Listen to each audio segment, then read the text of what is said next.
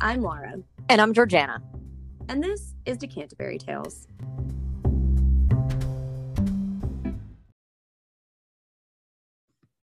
Hello. Hello. Happy Monday. Happy Monday. It will be whatever day of the week it is when y'all listen to this, but for us, it's Monday. It's a Monday. It's the start of the week. It is. What a start it has been. Welcome to The Canterbury Tales. Where we drink wine and read books. We do. This is a Boozy book club episode where we chat about our month's book pick and the wine we paired with it, and usually interview the author or someone relevant to the topic. And today we are interviewing the author of We Were Never Here by Andrea Bartz, Andy, and it was so much fun talking to her. She gave us the 411. We got a deep dive. It was a deep dive. So our little banter regarding the book is going to be short because we have a lengthy book. It's basically we had a book club with the author. So that was amazing. It's a podcaster's dream. Book podcaster's dream. Seriously. It really was. It was phenomenal. But before we get into our meat and potatoes, we banter.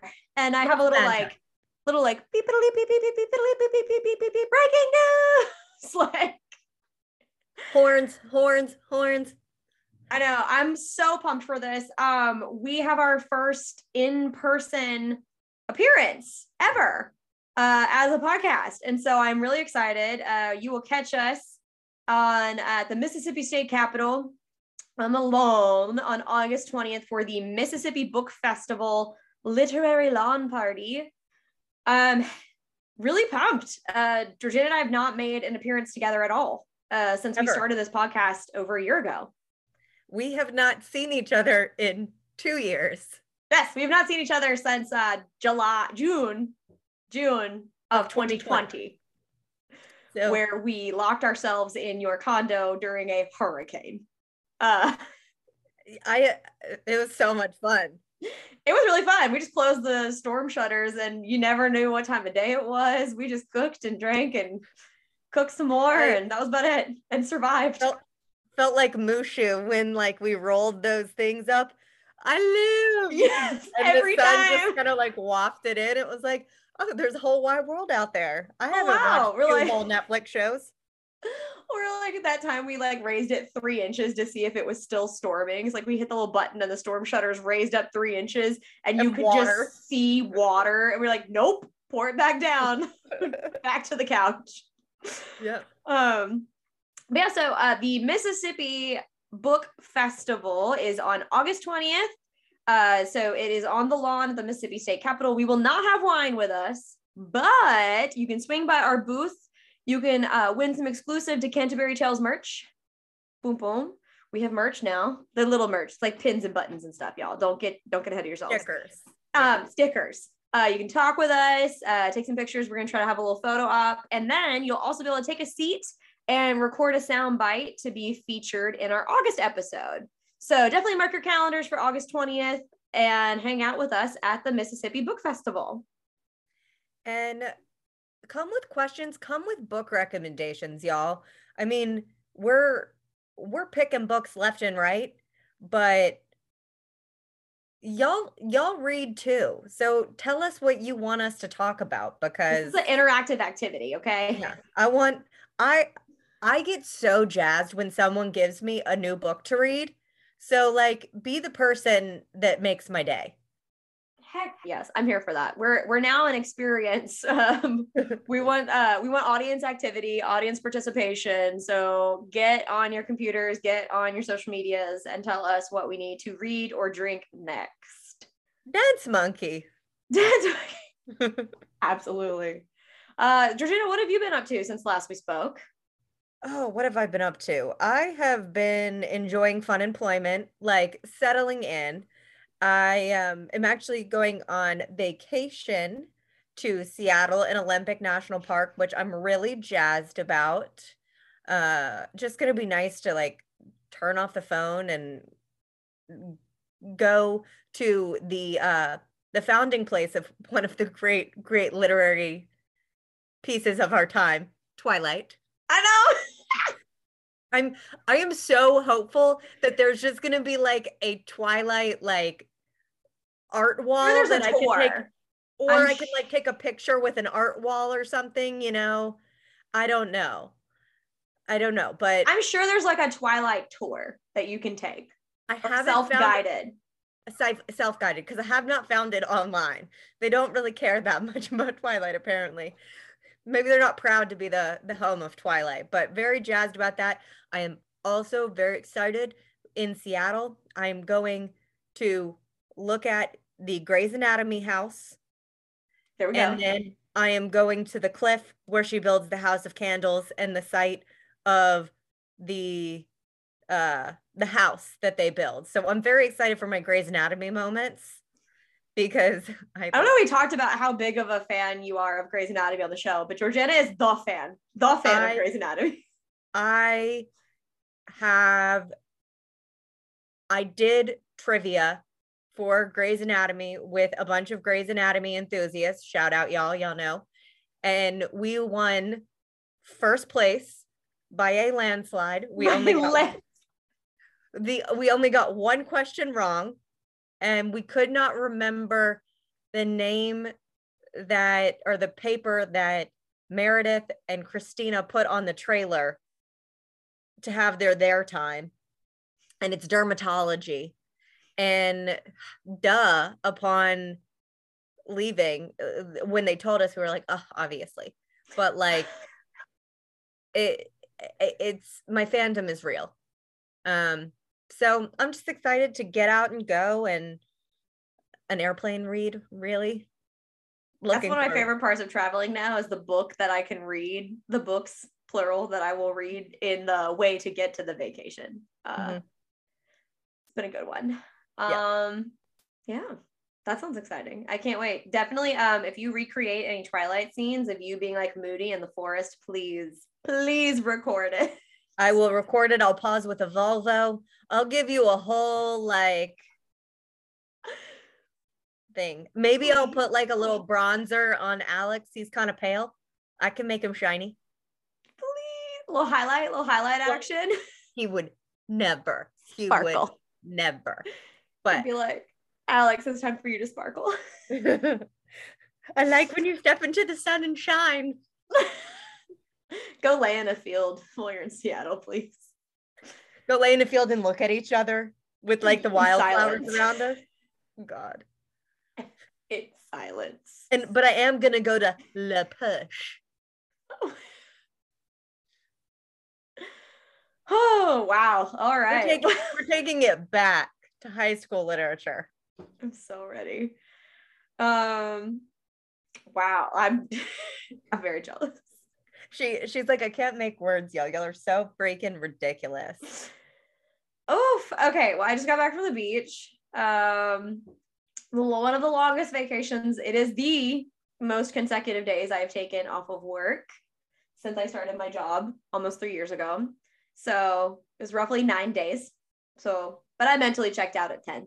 So, you know, it was really nice. It was family time. It was really great. I read some books. I finished all of Birds of California while on that trip, which it's a short read, but you know, start to finish, just like kind of whooshed through that one, which was nice. I took a lot of yoga. Once again, I love when we go to the beach. There's a yoga studio there called Glow Yoga, which I joke. Somebody said this once to me, and it is now what I use to describe types of yoga studios, where like some studios are like someone was like, is it LA yoga or is it crunchy granola yoga? And this is crunchy granola yoga. Like you are in it, and it is a experience. But on top of that, they were doing teacher training. So it's 200 hours. This was 100 hours, but you're supposed to take at least 200 hours. So this was like half of it. But they're there every single day for 7 days from 8 a.m. till like 6 p.m. That's a lot of yoga. They like learn. They do like anatomy and physiology, and like they do a bunch of different stuff. They take class, then they also teach classes to each other. So like they practice teaching to get like feedback and stuff. It was a lot. But so all the classes that I was taking all week long, the students were in it. So it was like the crunchiest of granola yoga, where it was like, because they're in it, like this is their eat, sleep, like breathing yoga for a whole week. So it was really cool classes. It was just a lot for me as a kind of a baby yogi. I also at the beach witnessed this elderly woman, and she was walking on the beach highway with her dog, and she and the dog were wearing matching outfits. So much joy. A life I aspire to.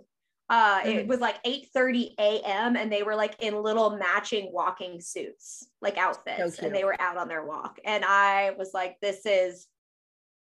Can we pin that for when it's, you know, you and me living in our big house with our assistant and all of our dogs and our cats? Can we have like matching group outfits? Yes. Coordinate sets throughout all animals, and like maybe you have like main color pink, pop of orange, and then all main color orange, pop of pink, so that we're like not like matchy but we go. Yeah, not matchy, but we're coordinating. I mean, I would really like them to solely be Versace silk 2-pieces, but I think those are custom made for Bruno Mars. So you can live the dream. They do sell Gucci fabric. You can buy fabric by the bolt.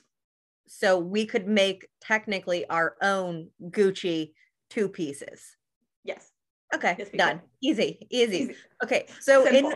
in my fun employment, I'll whip out my sewing machine and learn how to sew so that I can not ruin this Gucci fabric when it comes time. That's true. Are you good with an elastic waistband? I'll feel like we've earned elastic waistband. Am I good with an elastic waist? Of course. I feel like we'll really have earned that by that point. No buttons or zippers here. No. I do want buttons on the top though. Okay. Like a nice button. A nice button, nice drawstring with a little gold detail. Yes. Okay. You get it. Yes. That's perfect. Vibe communicated and received. Coordinating like slides, loafer action. Okay. Anyway. Yes. Add it to our life plan. What else? So Father's Day just happened. I hope everyone called their dad or called a father, told somebody Happy Father's Day. Happy Father's Day, Daddy. Because I just found out that you listen. Does he really? What's up? Thanks for being the best, bro. Nice. Yeah. So Happy Father's Day. My favorite gift that I got, I commissioned a portrait of my cat. So, and it's being printed on fancy paper, and I will frame it. I gifted the digital copy to Ferris because it was not ready yet. Mm-hmm. But it's getting printed on fancy paper, and it's going to be framed in a small version for his desk. But it is a literal portrait of our cat. Well, I had design meetings and everything with the Etsy artist. It was hilarious. That's fantastic. I mean, Bay is a work of art. Obviously. And then I joined I've done a lot. I've made notes on what I did because last time I blanked and I was like, I've done nothing. I've done nothing. My life is a blank. And then I joined a yoga studio here on Monday nights. So tonight I will be going, they do an explicit hip hop flow. So you're doing really hard yoga, but it's to like Lil Jon and the Yin Yang Twins. And it's language inclusive. I love it. We at one point were doing a flow and all of a sudden it was like to the window, to the wall. And I was like, yeah. So yeah, today and that's what I've been up to. I've been doing a lot. Today my yoga that's my joy. That's my joy. Today's yoga music theme was 2002 to 2004 hits. And so there was like some My Milkshake Brings Other Boys to the Yard. And that was really good to yoga too. I'll give you that. I'm here for it. What have you been reading, watching, and listening to? Well, I am on book number 5 this month. I finished When Women Were Dragons, which is a phenomenal book. And then And then I read Made. I read We Were Never Here. I read, oh, this is embarrassing. Oh, The Club. That was a Reese Witherspoon pick. I am now reading What Comes After by Joanne Tompkins. One of those depressing books I talked about a long time ago, but it's actually more of like a thriller kind of who done what situation. Really good so far. Plan to finish that tonight because I will not be taking it on the plane with me because I will be reading Animal by Lisa Taddeo on my flight, and I'm very excited really about good. it. Bookstagram has been posting about it, so I'm excited to hear what you think about it. I've heard that it is quite intense, and it is a book that somebody wished they had read in conjecture with another book to like lighten the load. But, you know, there are plenty of bookstores in Seattle that I will probably be frequenting and posting on the gram. So I'm sure that something will knock in there. But no, I'm really excited to read it. I pulled out all the books that I've read for the month and then picked from my TBR aesthetically which one looked nice with the stack, because we're all about the aesthetic here. That's it was for the gram, y'all. That's what dictated my pick, because I've got like 20 books on my TBR stack. We gotta like, there's gotta be some like help. Cohesion. Yeah. We can't have an ugly stack. No, I can't just throw in like Project Hail Mary by Andy Weir. It wouldn't go with it, even though I really want to read that book.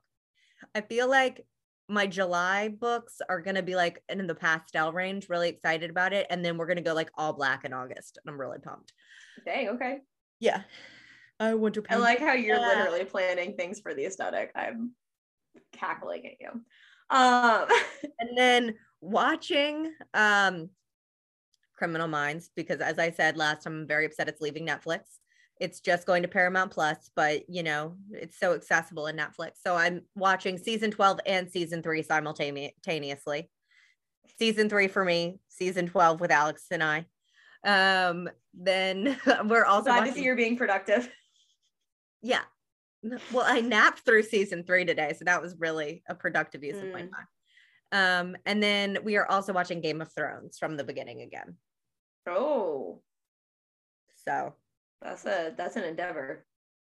Yeah. Well, the new Dragon show is coming out in August. So if we felt we needed to get prepared. Ooh, and fun fact, I saw E! News posted that HBO is in discussion of making a Game of Thrones Kit Harington, aka Jon Snow, spinoff. I think I saw something about that. That sounds, I would be pro that. Yeah. Pro that. You know nothing, Jon Snow. If they could just call the show that. That's what I want. Jon Snow knows nothing? Yes! I want like a YouTube channel of Jon Snow knowing nothing. Like, just him learning things. Listen to us, HBO. We're giving you good ideas. I know. That's perfect. It's a YouTube gold. Gold. And then I really, all of the Roundtable, Hollywood Reporter, the Actors on Actors, Vanity Fair YouTubes are out for TV, and then the Hollywood Reporter roundtables are out. So I've been listening, watching YouTube there, because I love a film, television kind of behind the scenes motivation for character, getting in the character sort of discussion. You like that behind the scenes vibe? I love the behind the scenes vibe. So that's what's been going on with me. And I promise in my fun employment, I have not been just napping and watching YouTube Criminal Minds. I knocked off like 15 things off the to-do list last week. Yeah, when we were talking earlier, you paid your taxes and went to the post office. Those are two very important things that suck. I hung up curtains. I hung up a hook to hang things on. I hung up a desk that is in a closet that folds down. It's like a Murphy desk. That is impressive. I am actually quite jealous. I like that. I did that. And that was like 2 hours of my life. That's too many things. Like my brain hurts just thinking of I'm like literally one of the busiest human beings on the planet at this point. Someone today at lunch was joking that if you want to hang out with me or talk to me or get a meeting with me, then you better just go ahead and send that calendar invite and I'll just respond with when I am actually available. Otherwise, you will not see me. Yeah, fair. You have to get on the calendar. Otherwise, nah. That's why we're recording today. I texted Laura and I was like, you want to record? She's like, yeah, I guess so. Monday at 3 p.m. Exactly. And I was like at the basketball game at 3 p.m. and was like, can we move to 4? Can we move to 5? But on mine, reading, watching, and listening to. So currently reading One Italian Summer by Rebecca Serle. Up next is Lessons in Chemistry by Bonnie Garmus, and When We Were Dragons by Kelly Barnhill. It's just been on my TBR. Like I've been wanting to just own the book because it's so beautiful. When Women Were Dragons, and I just wanted it. And then I read the inside cover and was like, this is something that I need in my life. So I'm very pleased that I have it. Watching Boba Fett on Disney Plus. I know I'm behind, but it is what it is. I'm watching Boba Fett on Disney Plus, which I enjoy. And then I watched the Keep Sweet, Pray, and Obey documentary on Netflix. And that is terrifying. It is about the, it's a sect of the Mormon church that like believes in polygamy and like child brides, and like the more brides you have, like you have to have at least 3 brides or 3 wives to get into heaven. It is ridiculous and like wild. So if you're interested in that kind of stuff, like definitely go. No, it's not the Mormons. No, it is Latter-day Saints. Mm-hmm. They're called the fundamentalists of the Latter-day Saints. So they have their own sect, and like the actual Latter-day Saints like reject this entire sect, but it's crazy. So I'm almost done with that. It's been very mind-blowing. And then I've been listening to Queen Herbie, which if you are on Instagram or TikTok, you've probably heard some of her bits played, but I've just been enjoying her music. It's very fun. Her current song that I'm really vibing to is called I Hate You, which is explicit, but it's actually about her, like basically her best friend. And the lyric that I love so much is you're so perfect, bitch, I hate you.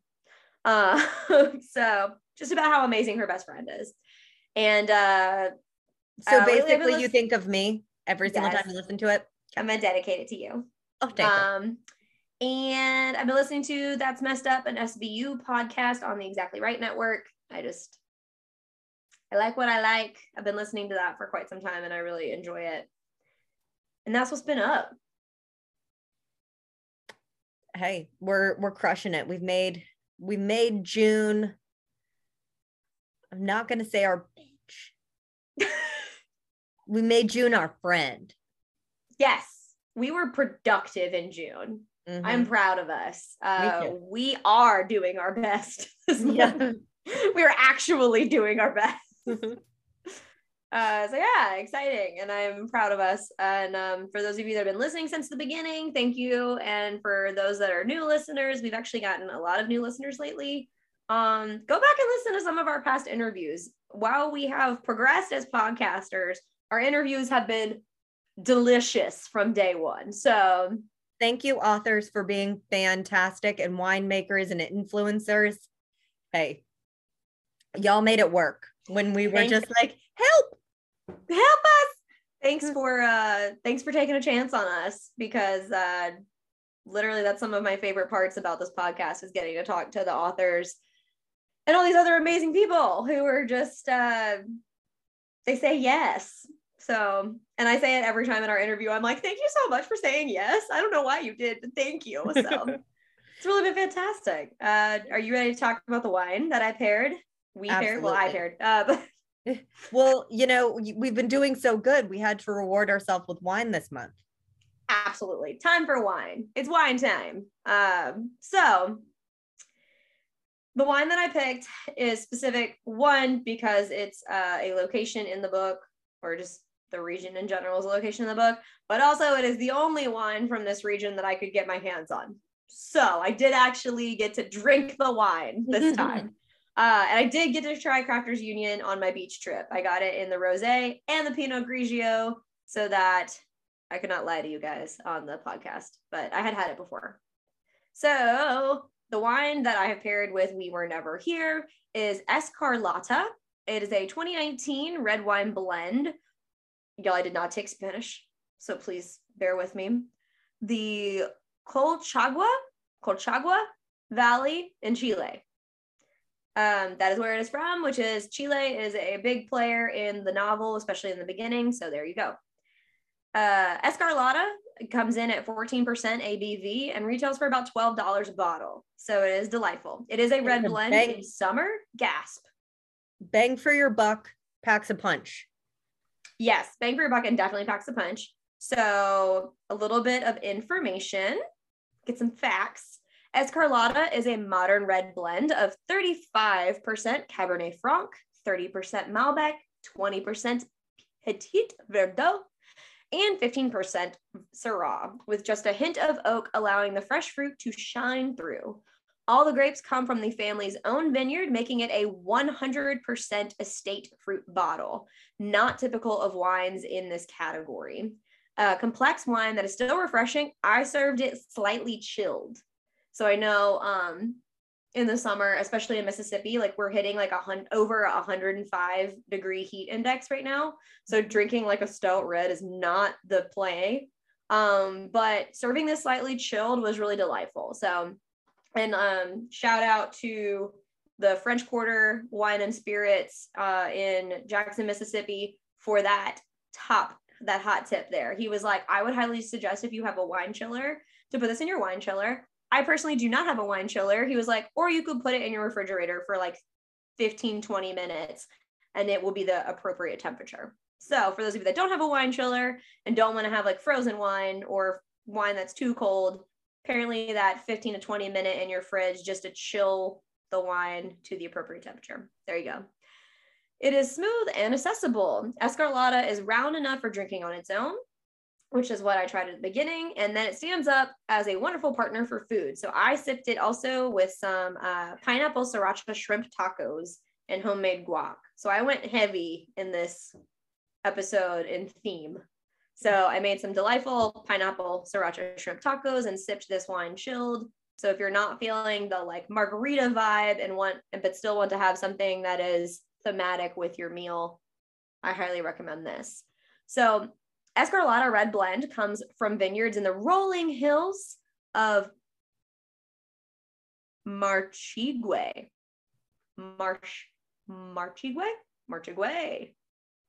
where the ocean breeze helps moderate the temperatures and favors a low yield of concentrated and aromatic grapes. The name Escarlata comes from the Spanish word for scarlet and was inspired by the wine's deep, brilliant red hue.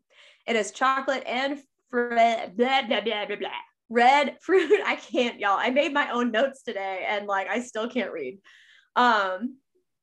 It has chocolate and red fruit aromas with soft and sweet tannins.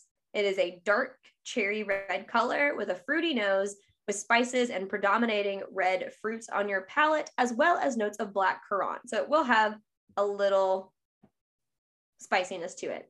The palate is sweet, a little sweeter. It's not, I wouldn't say it's like a sweet wine. Like people who like sweet wines are not going to like this. But if you're someone like me who really enjoys a dry wine, this is going to be a little sweeter than what you're used to, but it's a good change. Well balanced, a lot. It's very fresh. So the valley in which this comes from, the wine is well regarded for intense and exceptionally high quality red wines. It is situated in the southern part of Chile's Rapel Valley. I'm sure that's not how you say it, with many of the best vineyards lying in the foothills of the coastal range. This area has heavy French investment and cutting edge technology in both the vineyard and the winery have both been a boom to the local viticultural industry, which already laid claim to ancient vines and a textbook Mediterranean climate. So that is why wine and like grape vines are doing so well in Chile. The warm, dry growing season in this valley favors robust reds made from Cabernet Sauvignon, Malbec, and Syrah. And in fact, some of Chile's very best wines are made here. And that's my segment. I just learned so much about Chilean winemaking. So thank you for that. You're welcome. I learned some things too. It's the first Chilean wine that we've covered. So it was very exciting. We are officially branching out. So I think, what was it? Last time it was we did a New Zealand wine recently. We did an Australian wine where we covered kind of the differences of an Australian wine versus American wine versus French wine. So now we have Chilean wine. We're just globetrotting in the wine, y'all. Trying. You didn't talk about your surprise gift of wines of the world. Pause. Well, fun fact, I got the charge on my credit card today. So they did Oh, so you did buy it for yourself? No, I didn't. I technically I did, but I didn't. So it's fraud. So I have to call them back. What an interesting fraud. Yeah. So my credit card was stolen, y'all. And I'm chilling, having a great time, knock on my door, FedEx guy with a huge box of wine. And I'm like, is this for me? And he was like, yeah, are you 21? And I was like, in fact, I'm 30, but thank you for asking. And yes. yeah. And it was 14 bottles of wine that I did keep not. The wine? Yes, I've kept the wine, and I don't have anything positive to say about it except that it was free wine. Oh, yeah. I got 14 bottles for $87. That's a dang good deal, though. Yeah, says my credit card bill that I didn't order for myself. I also got sent a phone case. Didn't order that. I just want to know how they're like sending stuff to your address. Well, I remember like maybe a couple years ago, my cousin's card got hacked and they sent him a rug, like a giant, like room size rug that he didn't order for himself. And so I don't really know what that is. I think maybe they get perks or they get some things for them. I don't know, but yeah. So I got Wines of the World sent to me, and I'm slowly making my way around the world in wine. So that's a goal. Yeah, kind of forgot about that. So you made me, I was like, wait, she called me while I was on the beach and was like, Laura, did you send me this? I was like, nope, no, I did not. But could I take credit for it? Maybe, except you got charged for it. So no. Yeah. So I will be calling the credit card company soon to dispute that, along with the other lovely gifts that they ordered for me. The gifts from the criminals. Yeah. Hey, oh, well. At least they know me well enough that if they're gonna like scam me and take my card, at least send me wine. At least send me wine. You know, it's very thoughtful. Oh Lord. All right. Are we ready? Because from here on out, be prepared for spoilers. Spoilers. I'll speak tomorrow today. Be prepared for spoilers. We will ruin the plot for you from here on out. So if you have not read the book yet and you don't want the book ruined for you, this is where you hit pause and go finish We Were Never Here and then come back. Mm-hmm. So, like we said, it was a Reese book club pick. Her note on it is, this book is every suspense lover's dream. The New York Times said, a book that skillfully examines toxic friendship at its most extreme. When the reckoning arrives, it shows that sometimes we should fear our friends a lot more than strangers. And Bartz takes the idea of frenemy to new heights, yet another expert vivisection of female modes of communication and competition. That's the LA Times. So book review that we're going to do is from Marie Claire and NPR. it was one of their picks. This is also the Goodreads kind of synopsis that they have. So we dive in. Emily is having the time of her life. She's in the mountains of Chile with her best friend Kristen on their annual reunion trip, and the women are feeling closer than ever. But on the last night of the trip, Emily enters their hotel suite to find blood and broken glass on the floor.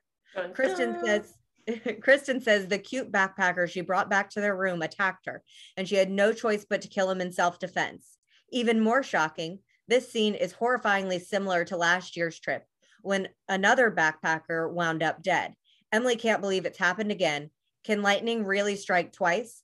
Back home in Wisconsin, Emily struggles to bury her trauma, diving headfirst into a new relationship and throwing herself into work. But when Kristen shows up for a surprise visit, Emily is forced to confront their violent past. The more Kristen tries to keep Emily close, the more Emily questions her motives. As Emily feels the walls closing in on their cover-ups, she must reckon with the truth about her closest friend. Can Emily outrun the secrets she shares with Kristen, or will they destroy her relationship, her freedom, even her life? Dun, dun, dun. Dun, dun.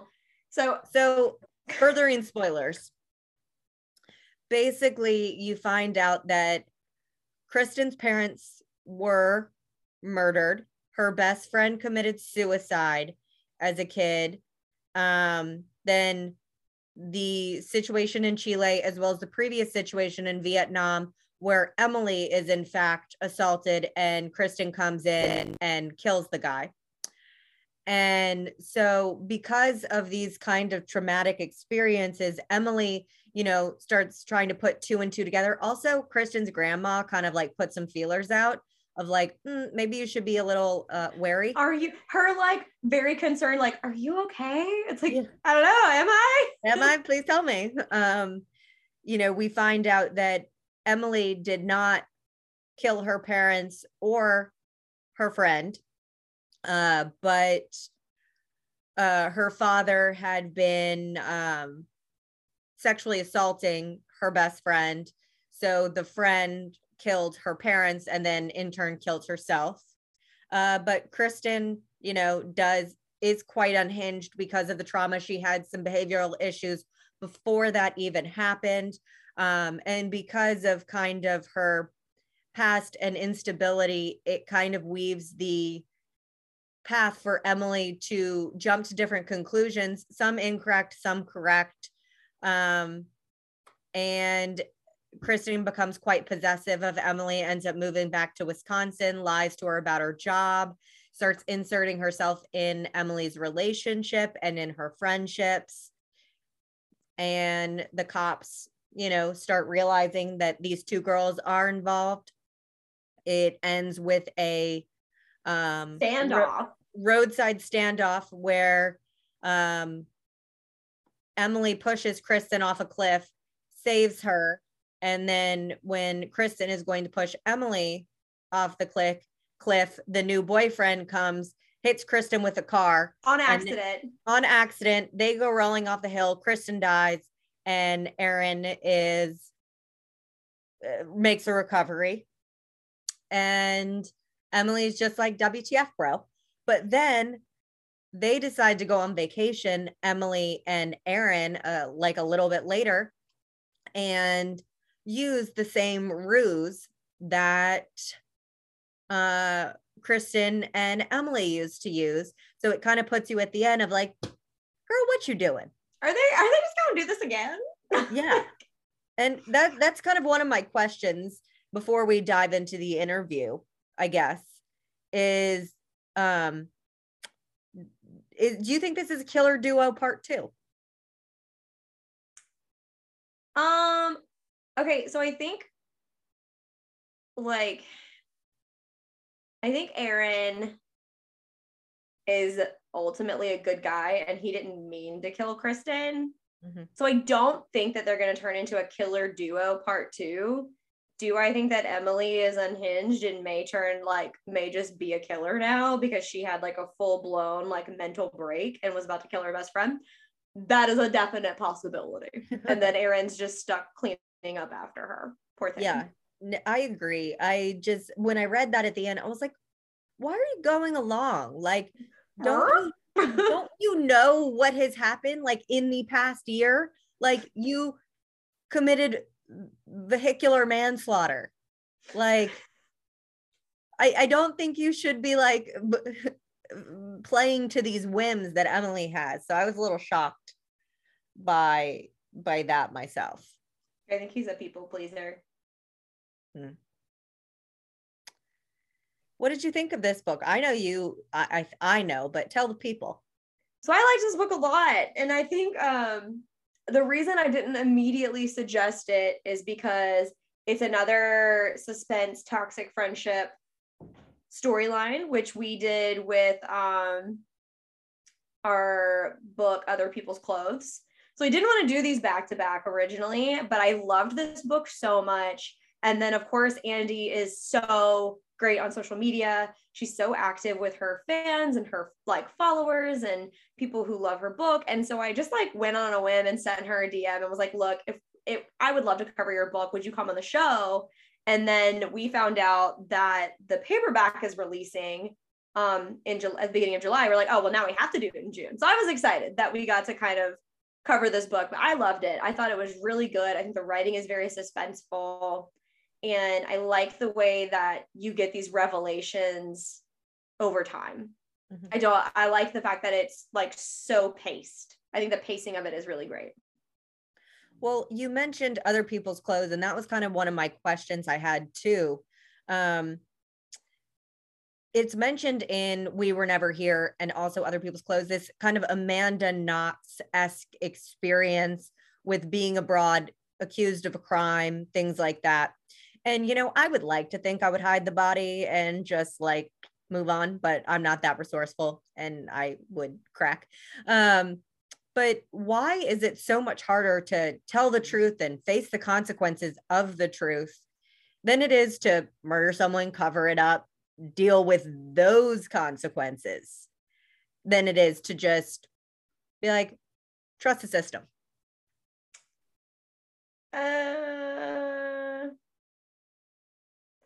I guess, well, they both boil it down to fear. Fear of, you know, what happened to Amanda Knox. I think that was, honestly, I'm sure there's a ton of stuff that has happened since then that like crime related, that people don't go to get help and don't report things to the authorities because they're terrified of that happening to them. I think that it created, because of the media storm around it and how she was treated and what happened to her, I think that it definitely created a level of fear. Mm-hmm. You know, you don't know their system, you don't know the cops, you don't know this, you don't know that, don't trust it, run, like go to the embassy, don't talk. Well, you should go to the embassy regardless, but it's kind of like, I think it made a fear. Everyone's scared.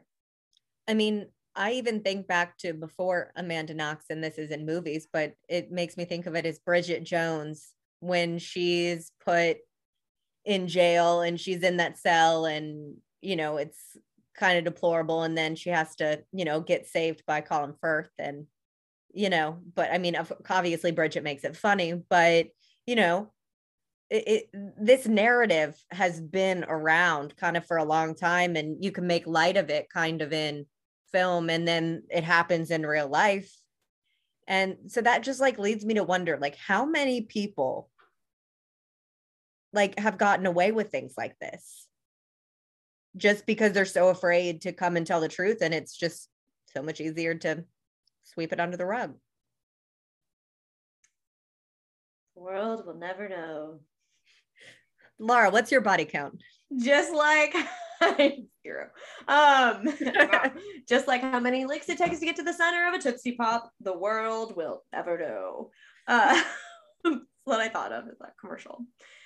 I mean, and then I think we have our last question before we dive into our interview, because we have a doozy of an interview today. The girls got away with murder. Do you sympathize with Emily even though she was partially to blame? I sympathize in that after her traumatic experience in Cambodia, she did not feel safe enough to get the help that she needed. I think that it sets her up to not be successful in life by suppressing the trauma that she experienced, like whether, dead or not. And I mean, the murder is a whole other thing, but she was sexually assaulted, and that's terrifying. And not being able to fully process what happened to her, and then this happening with Kristen, just reinforces all of this pain, and her not feeling like she has anybody in her corner to advocate and help her. In that sense, I do sympathize with her. I think that, some of the things we'll kind of talk about with Andy too is like their shared past trauma and how, they're codependent. And I think that there is more to Emily than this innocent girl that Kristen, is corrupting. No, I think that she's got some trauma in her past that she never really dealt with. And if her best friend wants to get away with murder, she's on board. Along for the ride. Yeah. So half and half. Yeah. Well, we have one heck of an interview. We book clubbed hard with the author of We Were Never Here, Andy Bartz. And in this interview, so, check it out. We hope you enjoy it.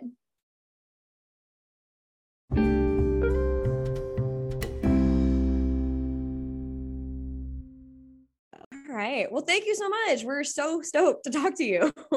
Yeah, thank you so much for having me on. I'm excited. I read this book on You Were My Airplane Choice on a work trip. I was like, this is the book I'm going to read on my trip.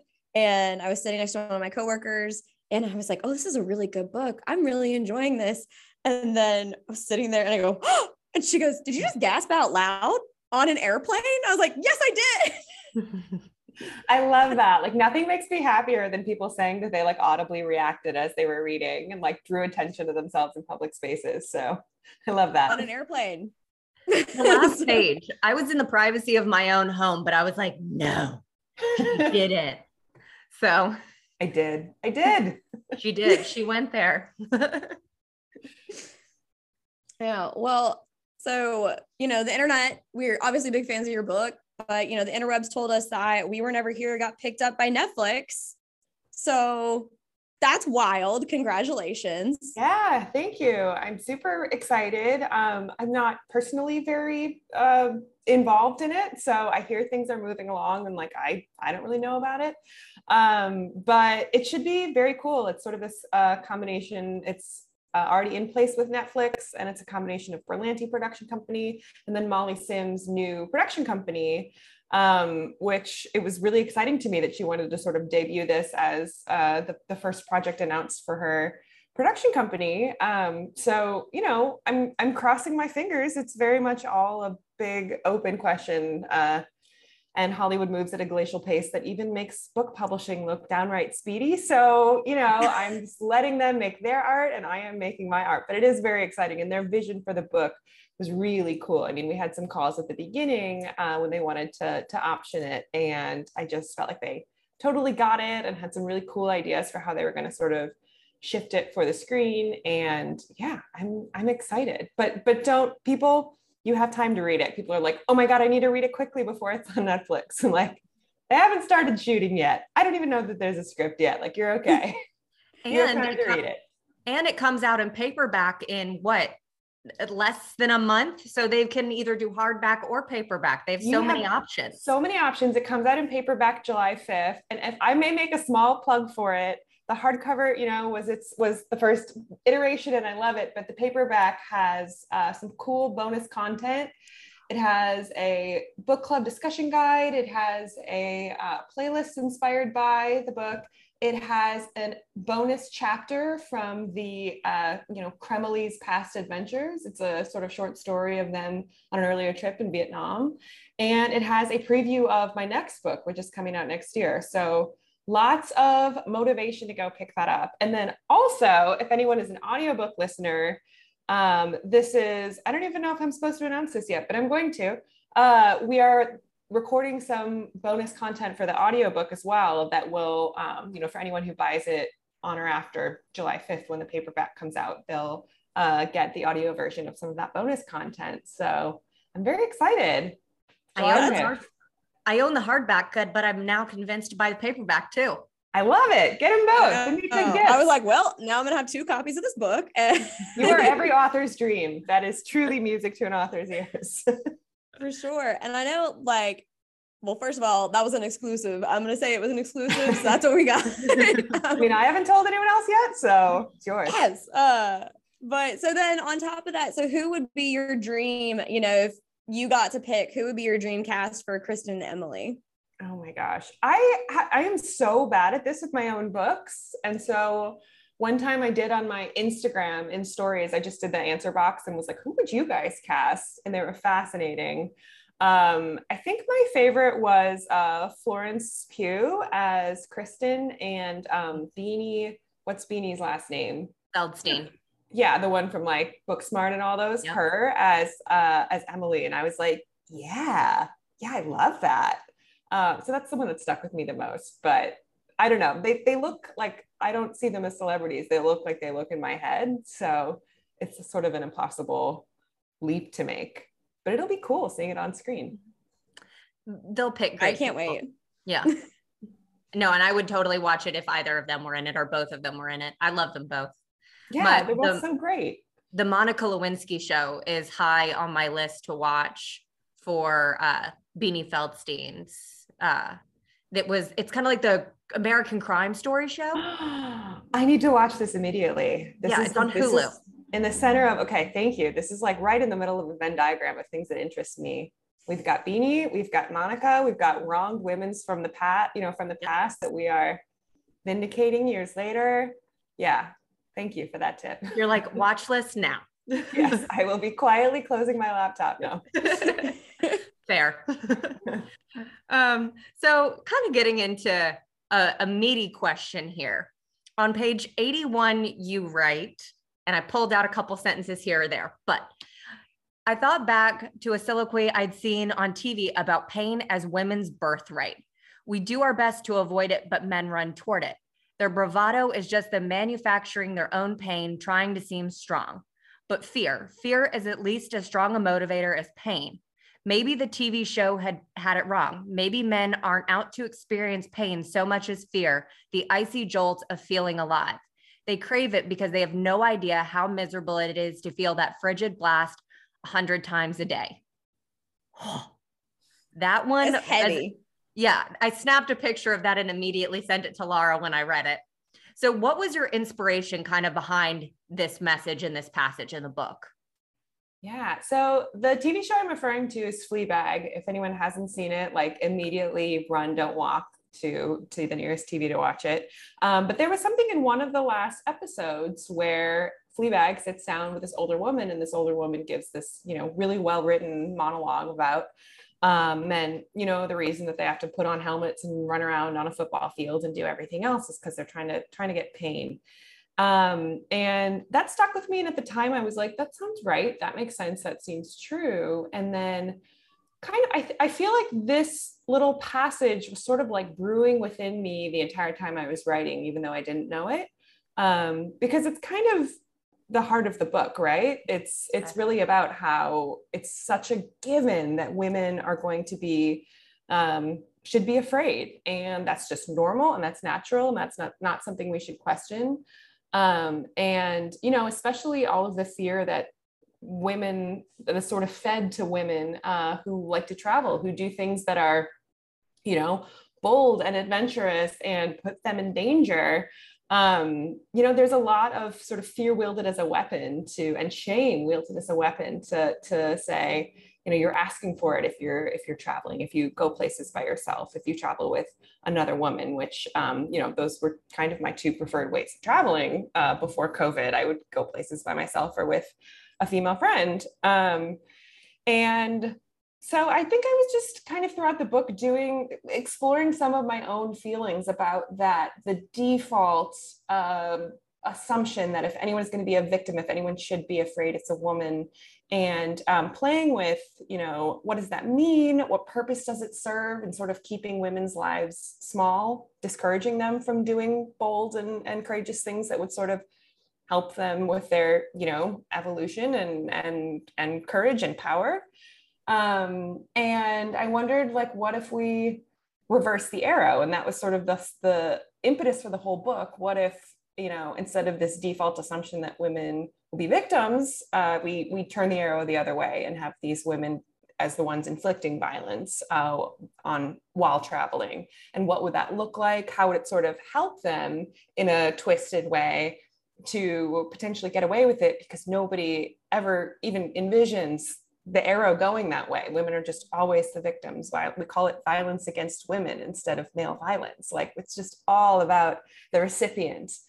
So I think there was just something about when I got to that page, and I write without an outline, I never really know what's coming next. When I got to that page, the idea that I'd been sort of circling around crystallized of how interesting that men need to do adrenaline-soaked stupid things, and how interesting it is that men seem to like walk toward things that scare them and make them feel brave, whereas women are just have to be so brave to get through the day and all of the experiences of fear that just are a given for existing with a female or non-male form. I mean, I remember Laura was just like, men cannot say anything until they're walking in a parking lot and they put their key in their fingers to make it a weapon. And I was like, 100%. So true. Because no man, okay, and maybe they don't admit that they do that, and that's a whole other issue, but no man thinks about that you're in an isolated parking lot and it's a simple thing of walking to your car, but you're like, am I going to be a victim? Is it coming at me today? Right. And it's interesting because even the good guys, even feminist men I know who even are trying to be aware of it, and they try to switch the side they're walking on of the street at night so that they don't scare the woman, because they try to be really cognizant of, like, I know I don't experience it, but I want to be aware and be an ally. Even those men can't possibly understand the extent of it because they don't see it. If you're walking with a man, then people aren't going to say things to you. People aren't going to harass you. Your life is not in danger in the same way. So it's just this interesting thing of, like, I think it was sort of born out of so much of this believe women and yes, all, not all men versus yes, all women was at it, and Me Too and all this stuff where it was like, there's just no way for us to bridge this gap for men to understand it. So they have to just believe us when we say we are scared really all the time. Yeah. And that was something that's what she was telling me. I was like, have this conversation with a man. And if they start like the mansplaining thing where it's like, not all men, but I'm like, yeah, okay, when was the last time you made a little fake like shiv out of your keys? Right. It doesn't happen. And the fact, like, I think it's like the leading cause of death for pregnant women is their spouses or their significant other. I think that all of that is like just mind-blowingly all-encompassing to like the female narrative at this point. And like, it really doesn't matter, even like trans women, like every woman, all women, every version of women, like if you look like one, like right, that's it. Yeah, if you're not existing as like a cis straight white man, and of course, like, rates of violence against trans women are very higher than for cis women. And it's just such a default that it's unquestioned. And like, I had the idea for the book, and this is something I mentioned in the reader's guide that people can find in the paperback, but I was on vacation with a female friend, and we were in this very emptied out, Andean mountain town. And we befriended the one other tourist who was there, who was this really awesome Australian dude named Steven. And, in that way that you can only do while traveling, like we just instantly all became best friends. And we were just like, we got along so well. We had such great chemistry. It was like we'd known each other forever. We were friends for 3 days and then we moved on, and that was the end of it. And he was so not creepy. He was so just great. And we felt comfortable around him that we kind of had a running joke about how he was actually a psycho who was just waiting for his chance to like kill us and take our money and run. Which is the kind of joke you can only make when somebody's like really not creepy. And so all three of us just kind of kept making jokes about it. And on the last night, so this has been 3 days of this. And on the last night, it finally just occurred to me kind of out of nowhere. Like, I literally make a living writing about women inflicting violence and like women doing violent things and women, like behaving in ways that would not be expected of them. But even I just jumped on the same bandwagon of like, if anyone here should be worried, it should be us two women. Like, we're the really trusting ones for just like letting this guy like hang out in our hotel suite and drink wine with us. And why shouldn't he be afraid of us? There's two of us against one of him. He knows us exactly as well as we know him. But even then, like, not one of the three of us ever for a second considered that like he would need to be worried too and keep his guard up. So that sort of, got the wheels turning of what would it look like for some female travelers to actually be the ones that others should be afraid of instead of always being afraid. We're going to start a club. We're going to get jackets. Yeah. Fear female travelers. Fear us. We can use the sticker maker. Let's go. Yeah. Got it. Love it. I'm in. Why I bought it. But so Kristen, kind of delving into their relationship. So Kristen obviously engages in behavior that would make Emily suspicious of her motivations. And we learn throughout the book, it's revealed to us that like Kristen is like mentally unhinged. Like, there's a lot going on there, a lot of trauma. But in another story, Emily's conclusions could be complete coincidence and a product of just her impending paranoia. I can speak, I promise.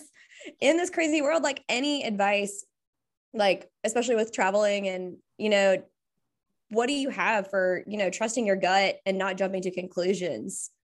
Where do we balance that? It's such a hard balance. And like, something that was interesting throughout this book was, we experienced it all through Emily's eyes. And throughout the book, she's asking herself that question of like, am I in danger when it comes to my best friend? Or, do I need to give her the benefit of the doubt and trust her? And it's a complicated question because they're bound by trauma that they've experienced together. She knows that her friend has experienced trauma that can kind of explain certain behaviors. And they have a lot of goodwill and love built up from their long relationship. I mean, they've been best friends since college. And it was important to me that the friendship feel real and that they really care about each other, because it's not fun to just watch, a like clearly just totally nobody's getting anything from it kind of relationship from the start, because then you can't root for Emily and you can't go through that journey with her. You're just like, you're an idiot. But in terms of doing that math and making that calculation, it's like women have to do it 1,000 times a day, right? Like, if I'm going to walk the dog at night and it's dark, do I bring my phone just in case? All of these constant, like, am I being paranoid? Where's like the convenience to me? Am I cutting myself off from interesting experiences by deciding not to do them out of fear for my safety? Like, we're rolling the dice every time we go outside. And it's really frustrating because it's something that men generally don't have to do in the same way. I read, when I had recently graduated and first moved to New York, I read this book, and I hate that it's by a white guy, but it's called The Gift of Fear. And it was, I think it maybe came out in the 80s or early 90s, but it's, I'm sure it was a bestseller then and sort of has been through a million reprintings because it's from this guy who owns, I'm going to get this wrong, I think he owns like a security training something, self-defense, like he owns this big company. But he really delves deep into like helping women trust their intuition and to trust their fear and to see fear as kind of a gift that can help point them in the right direction a lot of the time. And, women are so afraid of being seen as unkind or hysterical or rude. And, you know, it can be very easy to, well, this guy's making me uncomfortable, but like, he's trying to help. So like, I'll still be nice. Or, you know, there's this one guy who's freaking me out on the subway, but like, I'll look weird if I like jump out and just move to the next car at the next stop. So I'll just wait till I get, you know, I'll just stay here.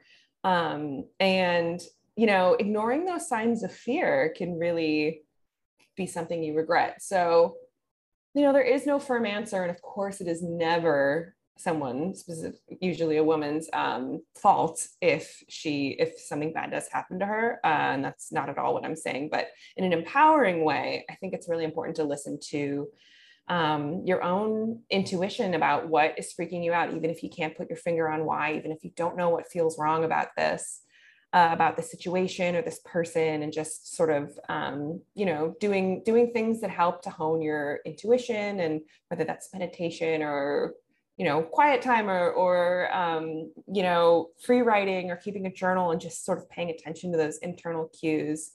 Because I mean, I'm sure we all have things from our past that we're like, I don't know how I survived that. That was so stupid. And often it's traveling, or very many. I have a lot of them. Right. When you're like partying, when you're 22 and just making all sorts of bad decisions. And like, thank God that those times we rolled the dice, we were fine. But especially in situations where you are a little bit more in control, how can I take precautions and be alert and be, you know, realistic and sort of know the situation I'm getting myself into, but then also really listen to myself if I get a sense of like something is up, something's not right, and like have a plan for getting out of that. I don't know if that was like a more prescriptive answer than you were looking I like for. it. I like it. No, I am routinely the bitch friend where Yes. I'm okay with it, and I'm like, okay, cool. So that stranger called me a bitch, and now I never see them again. Like, worked out perfectly. Win-win. I'm alive. So yeah, no, it's true. Like mama bears, like keep everyone safe. They have a very important role to play in every friend group. Yeah. And then so with that dynamic with Kristen and Emily of like, am I jumping to conclusions? Am I safe? Am I not safe? She's my best friend. How fun was it to kind of write that dynamic? It was both very fun and very hard. You know, it would be so easy to just turn it into like this campy story of like, you know, the friend is bad and you're trapped together because you like buried a body together. And I really, as I said, wanted to have much more nuance than that. And so it took a few tries and a lot of finagling to get it right. One of my favorite things to write is like confrontation scenes, to write dialogue for like arguments. So those were really fun. And those sort of became like my touch points, wherein writing them, I would sort of figure out like, it was check-in, like where are both characters mentally right now? And it took me a while to realize that like, just the same way that I understood Emily's thinking, motivations, emotional state, mental state, stakes, the same way that I needed to understand that through every scene from Emily's eyes, because Emily is our first person narrator, I eventually realized like I need to do the same thing for Kristen throughout. Whether she's on the page or not, I need to understand what she is thinking and why she's doing the things that she's doing in each of these scenes. Because without it, she is flat. What she's doing doesn't make sense. Their interactions and their friendship doesn't ring as, kind of rings false. So it was a really important sort of stage for me to go through and like, okay, like Kristen, nobody thinks of themselves as as a bad guy or as a villain or an antagonist. And honestly, I don't think of Kristen that way either. I think they're both, these interesting, flawed main characters, but it was sort of like, how would Kristen read the situation, and how would she interpret it? What would it mean to her, and how would that inform what she does next? And that really helped me sort of get out of these stuck spots where I couldn't kind of figure out what the friendship should be doing and how it should be shifting. And it gave me just a lot of sympathy for her and understanding of her. And when people are like, oh, Kristen's such a psycho, like I hated her from the start, I'm like, really? Like I love her, and I love Emily too. And I think they're both interesting and flawed and smart and dumb and just all of those things.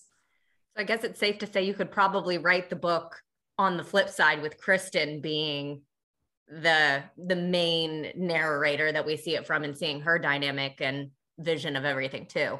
Yeah. And that would be a fascinating, way to think about it. But yeah, I could tell you the entire story from her eyes. And let me tell you, it is never as simple as, ha ha ha, I am evil and taking control of my friend because it's fun. And I'm bad and sadistic. It's not that. It's much more nuanced than that. And there's a lot of love and complicated feelings between the two of them.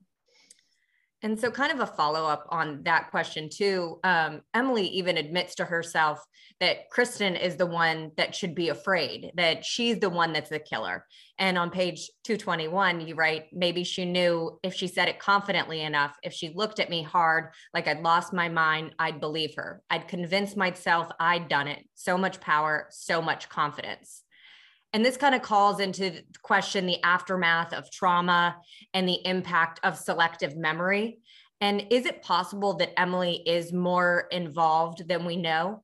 And is confidence the opposite of fear? It's an interesting question. I wrote this from a first person perspective, so we only know Emily's perspective. So sometimes people want to know, what did Nana actually know? What was Nana's actual, take on the incidents from the past? And we don't know because Emily will never know. And so in the same way that we all as humans are constantly constructing our own reality, she is constructing her own reality as she goes. And we see some sort of seismic shifts as she rejiggers past memories or looks at it from a new light, or realizes, wait, I was sort of motivated to think of it one way, but it actually was another. And I think that's part of the human experience. And, we're all unreliable narrators, right? Like every human is seeing things through their own lens and through their own desires, motivations, and all that. So I think the opposite of fear, there's a couple little discussions of this where Kristen says the opposite of fear isn't safety, it's power. Mm-hmm. And I think confidence is a facet of power. It's one facet. It's possibly one that women use more because we have more emotional means to control other people, I would say, than men, because sort of physical, think about little kids, like boys can like fight each other with sticks, and girls are supposed to like learn how to play and share and things. And so, cut off from certain ways of having power. I think that's why a lot of, let's say, middle school girls, when you think of a bunch of middle school girls, you think about the complicated dynamics within the bullying and the different power dynamics and queen bees. And we have this, mean girls idea of like, this mean girl wielding all this power, not just like the biggest, strongest football player in the class. And so there's one line a little bit later on where we have this boyfriend, Aaron, this love interest, Aaron, who's like a really good guy, and he really just loves Emily, and he's a really solid sort of sweet force in this difficult time she's in. And he just casually mentions how he's bringing like weed gummies on a plane that they're going on to. And she's like, oh my God, I would never do that. And he's just so chill and calm about it, because he's a white man, because he's a, upper middle class white dude in the Midwest who like has everything going for him and has never had people question him.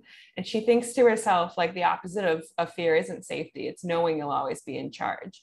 And I just feel like there's such a confidence that comes with, various levels of institutional power and knowing, because of our white supremacist, capitalist, colonialist, and patriarchal society, like who is at the top, who we have given the most power to. And yeah, so I think confidence is a really important part of it, especially within female relationships. And so I think there is an interesting thing going on with Kristen having this confidence that can sort of like torpedo other people's feelings or accounts of events. But I think power in a lot of different forms is kind of the opposite of fear. I mean, that man who's walking down the street and he has not made like a shank with his keys, like he's not scared, not because he's necessarily safe, but because he knows he is powerful and in charge, and that grants him safety. Good point. I'm just like, this is a great interview. I'm just like, every now and then I'll like be in the middle of an interview and I'll go, oh, that's pretty solid. This is gonna be a good episode. Like I start like thinking about like our intros and outros already, and I'm like, wow, yeah. It's Like, when we don't have things to say and we're just sitting there pondering and we're like, oh, okay. We just thought there. I'm glad, because while I'm actually speaking, like midway through, I peel back and I'm like, am I making a point? Like, where did I start? What did she actually ask? So I'm glad that landed somewhere. It had an arc. It had a nice closing. It all made sense.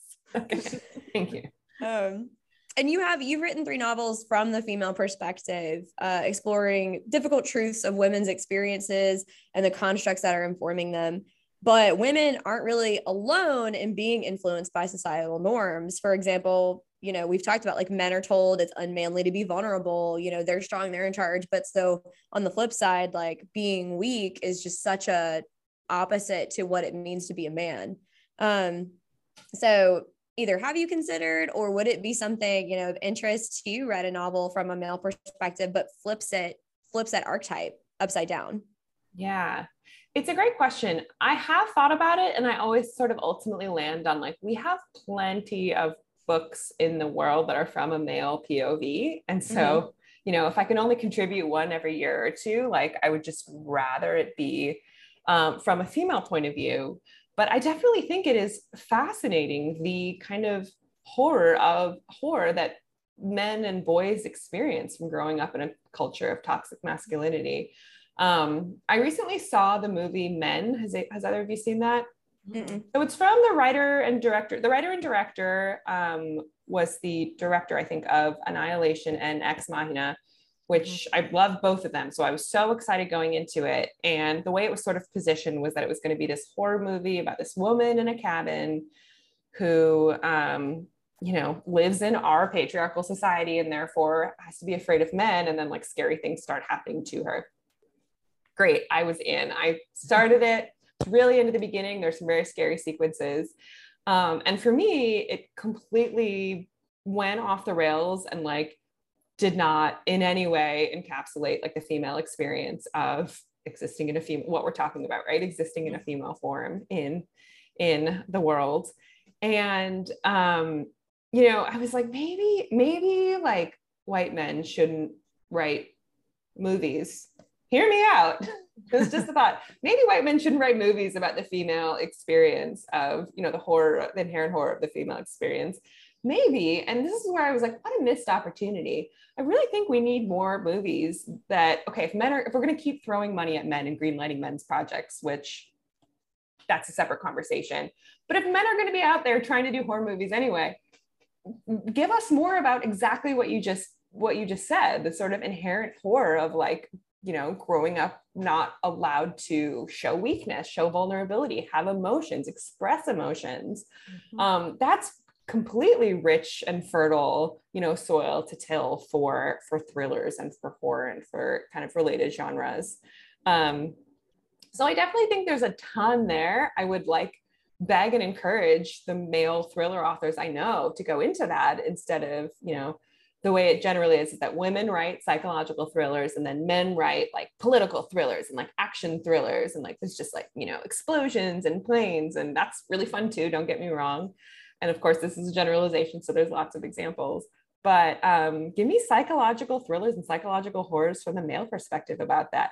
I don't think accurately do it because I don't know that experience. And just the authenticity of it. Exactly. Like there's a reason that a white person didn't write Get Out. Like you would not get it right. And yet for some reason we thought it was cool to have a man write this movie Men. So yeah, I think there's tons. I think, patriarchy and white supremacy and capitalism and colonialism and all of those things and sexism, I think they all clearly 100% have very negative and kind of horrifying effects on men and women and everyone and all humans who are participating in this society. So I'm not out here to say like men are winning and, you know, women are getting the short end of the stick. I think the world would be a better place for men if they were not existing as a part of toxic masculinity. But I don't know that I'm the one to write it. That said, like I'm leaving this asterisk of if the right idea comes along or I end up writing from multiple perspectives and one is a man, like maybe I'll have a lot of fun with it. And I leave that possibility open. And people have said, you know, men write female characters all the time. So I don't know why I think that I shouldn't write a male one. And you only need to get one right. Like you only need to, you don't need to write for all men or summarize the entire male experience. You're just trying to write from the point of view of one. So we'll see. But right now I have so much more to say about what it's like to exist in a female form. And I am less interested in sort of casting a light on issues exclusively experienced by men. Yeah. And, you know, luckily we're moving into a world where we have people like Molly Sims, who's picking up your book, writers like you are writing these female stories, Reese Witherspoon making it her Reese's book club and making her books into films. We call them Reese's pick and flicks.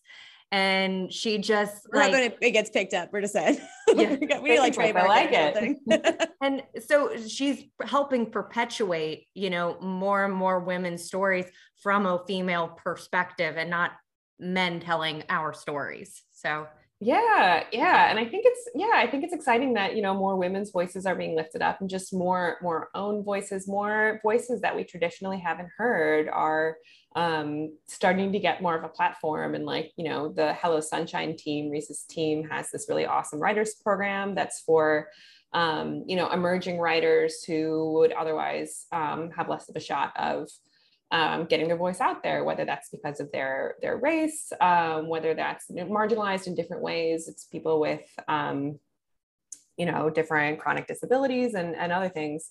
So I think it is very cool and very promising that we are, you know, beginning to open up more, just to platform more women and to sort of elevate women's stories. But that said, like, a lot of money got thrown to the dude who made Men. And like, what if he had, you know, decided to let a female screenwriter do it and he would direct it, or have a co-writer, or, and I'm just throwing this out there, what if instead of writing this, he like used that same energy to lift up the voices of people who actually, this is their lived experience.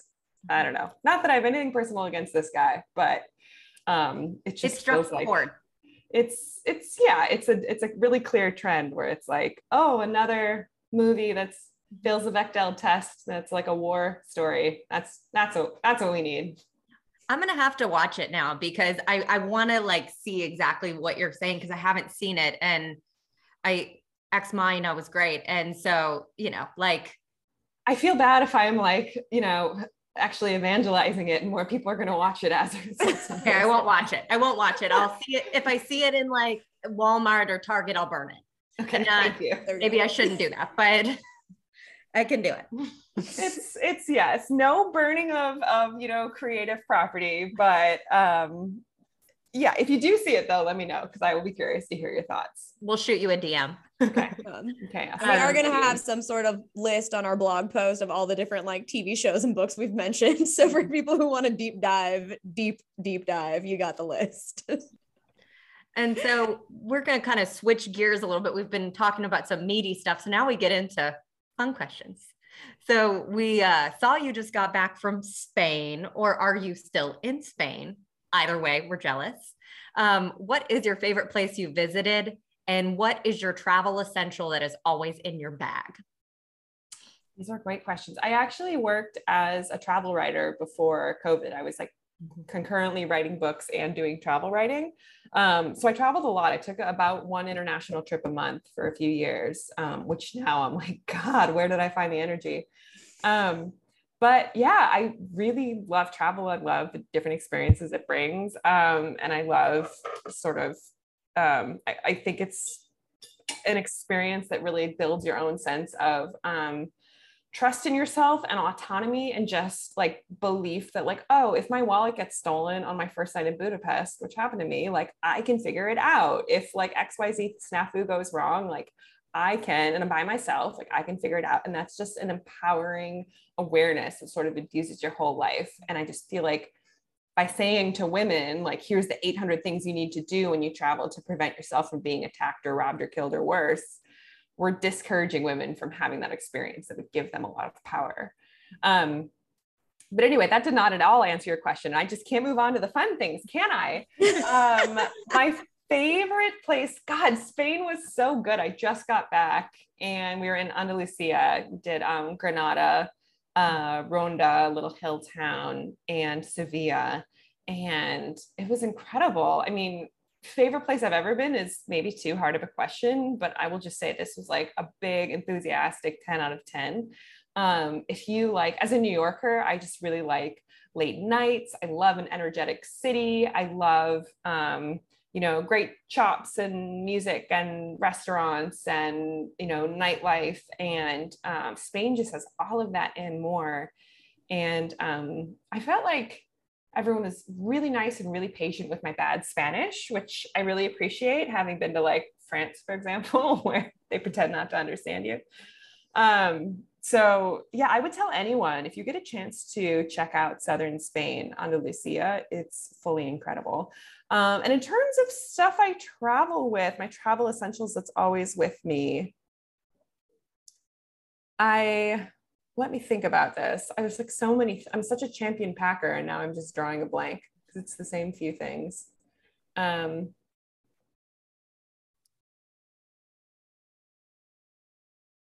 I usually bring, especially if I'm traveling with someone else, I'll bring a little robe, just like a thin little silky robe. And it just makes it so much easier when you're like just got out of the shower, or you just got home and you want to like peel off your sweaty clothes, or when you wake up in your pajamas and you want to go get coffee, but you don't feel like putting clothes on.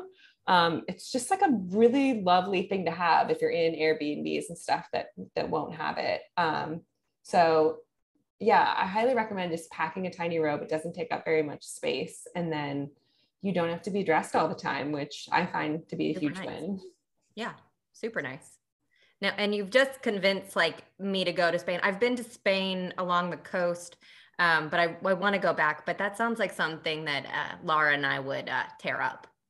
Yeah, highly recommend. Just really endless fun things to do.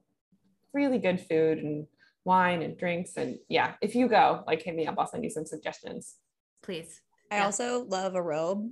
Like, I actually, like, on my personal Instagram, there is at least 2 pictures of me in like a hotel robe, or like my big, like when I got married, I was like, everyone had robes. I was like, what are we getting ready in? I was like, I don't care what you wear under it, but everyone is wearing this little purple silky robe, because I am the same way. I had a friend who, the two of us are really into robes, and he coined the term kimono-philes. We are kimono-philes. Like, and some people don't like robes, I've found. They just like don't get it and they're not a part of it. And so he dubbed them robophobes.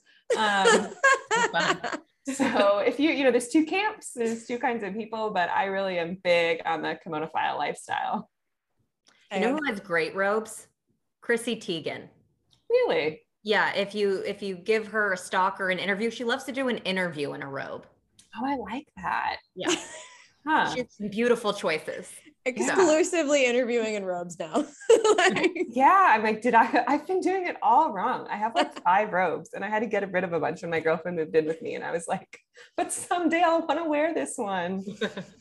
It's like Maura Rose with her wigs. I'm like, don't make me get rid of.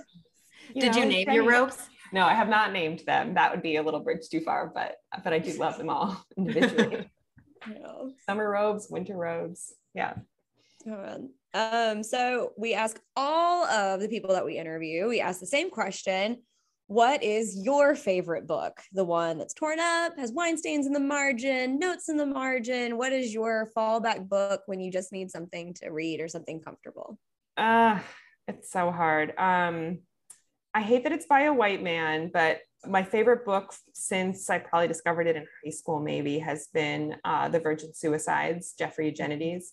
And there's something about this book that, like, I don't know, it's like, I don't know what's encoded in those words and what it is activating in my brain, but like I read it and I just instantly soak into this pose, and it instantly inspires me to want to write. just beautiful, haunting sentences that are also simple and spare. And I liked Middlesex, and then I haven't liked any of the books that Jeffrey Eugenides wrote after this. So I cannot advocate for the further ones, but there is something about this book, if you haven't read it, it is just like, it's short. It's like 180 pages of just the most shatteringly beautiful prose. So yeah, sometimes that's one that I've thumbed through so many times. I can just open it to a random page and read a little bit, and it will inevitably kind of get my writing voice going, get that inner monologue that I need to get words on a page.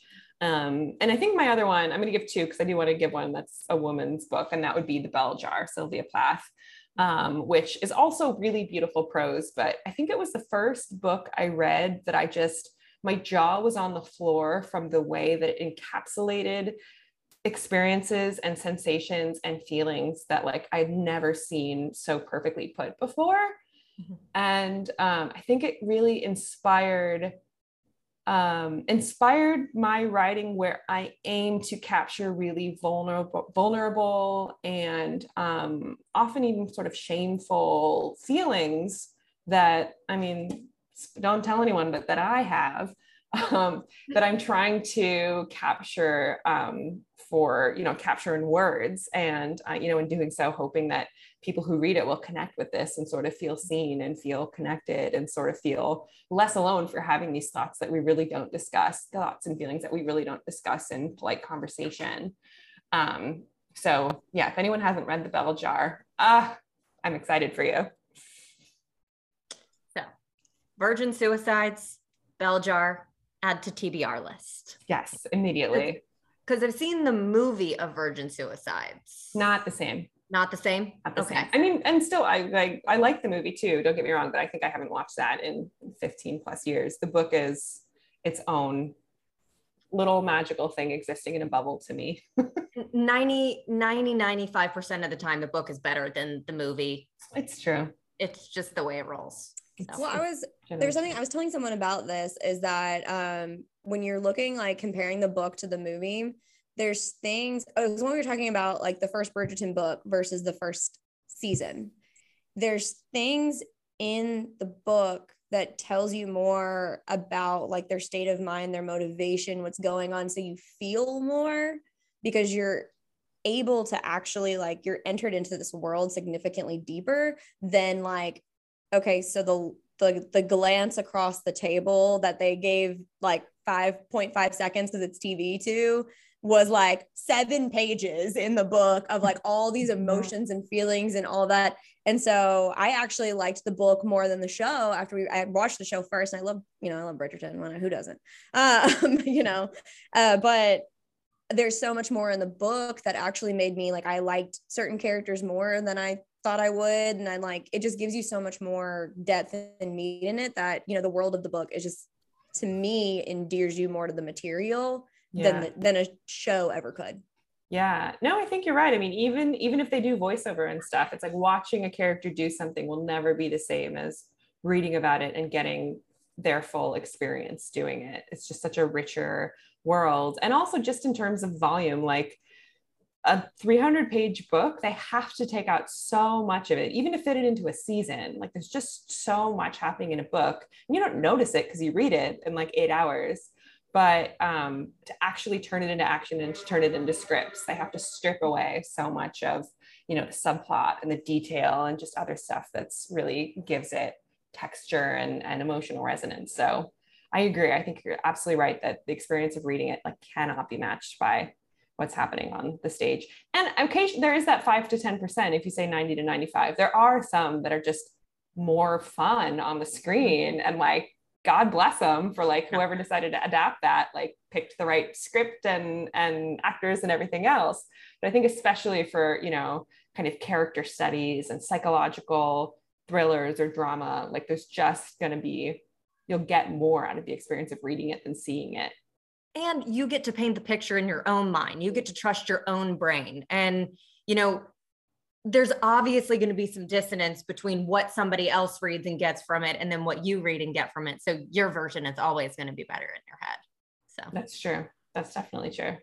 Yeah. Like if it says that a character is attractive and like you're picturing them, but then they cast an actor that you don't find attractive. Like, you know, such a simple example, but like, yeah, suddenly you're like, well, I guess it's not an attractive character. Fine. Yeah. I guess I didn't like him as much as I thought.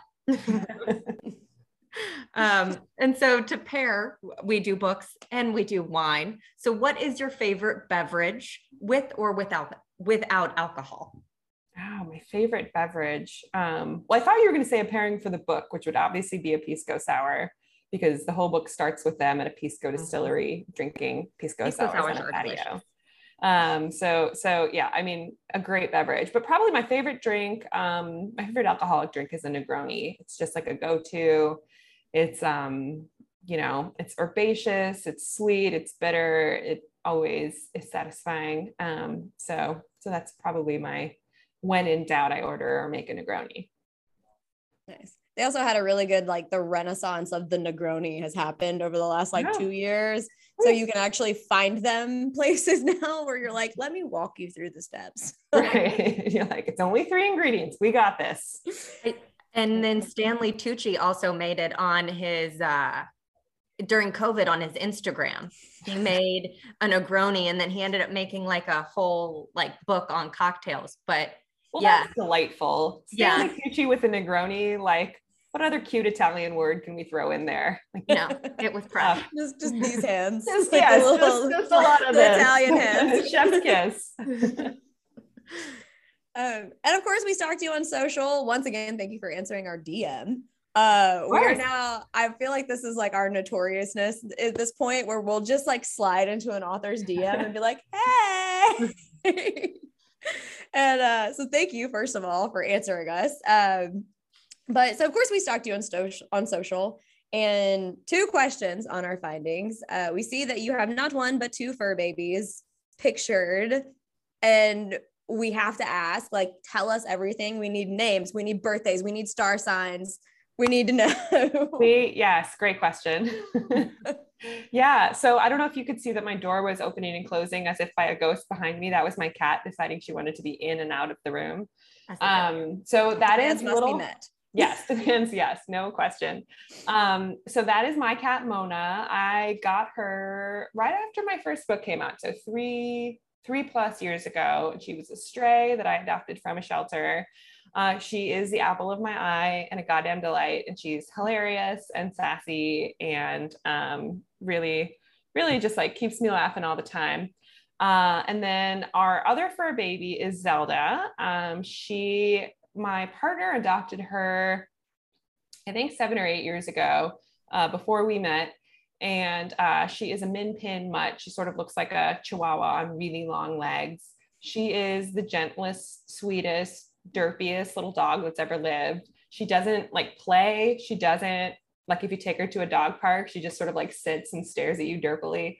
And all she wants in life is to snuggle. Like if she could only do one thing, it wouldn't be playing. She likes food and she likes snuggling, and that's all she cares about in life. Sounds like so noble pursuits. Yeah, same.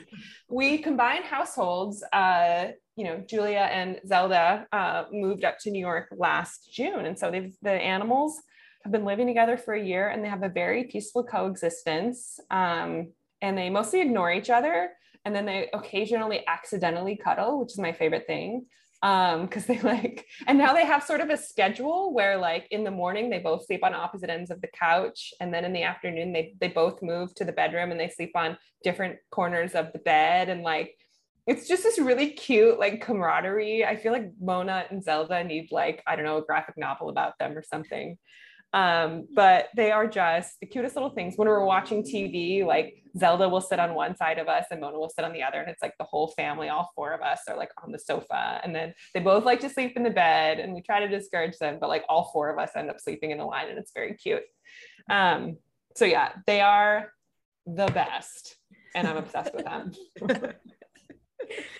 And then we also saw that you have like a really fun TikTok account that has grown kind of significantly. So where you're offering writing tips, why did you choose this medium?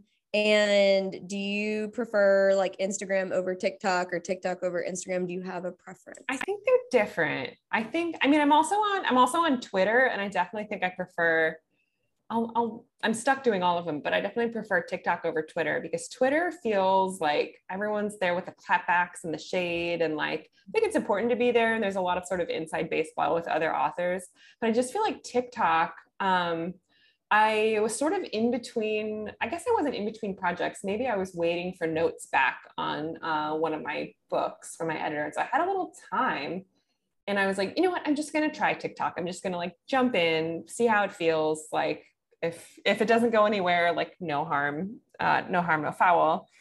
And I started making them, and I just discovered the book talk community is like the loveliest group of people. And it's so many readers. Like Twitter is all authors like tweeting at each other, but like TikTok is just readers who are so excited to connect with authors and to connect with fellow readers and to talk about books. So yeah, I did some like upfront investment of just throwing a lot of stuff against the wall at the beginning, and was like very lucky to have some posts do pretty well and then bring in new followers. And I sort of figured out that, you know, it turns out, have a ton of writing tips after doing this full time for 5 years.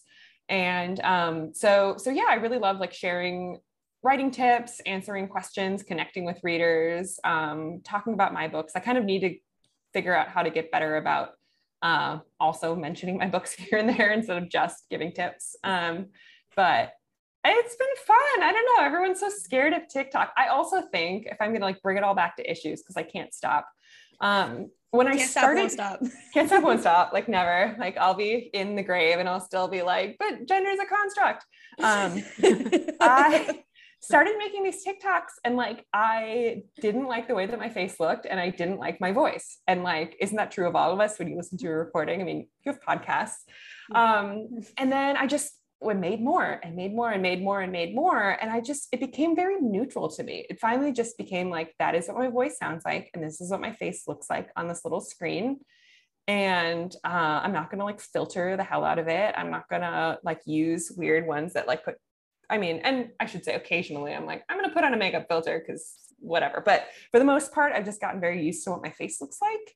And not that I love it, not that I'm like, I look amazing, but just neutral, which feels like such a win. And I recently went on Twitter, where again, I'm connected to a lot of other traditionally published authors.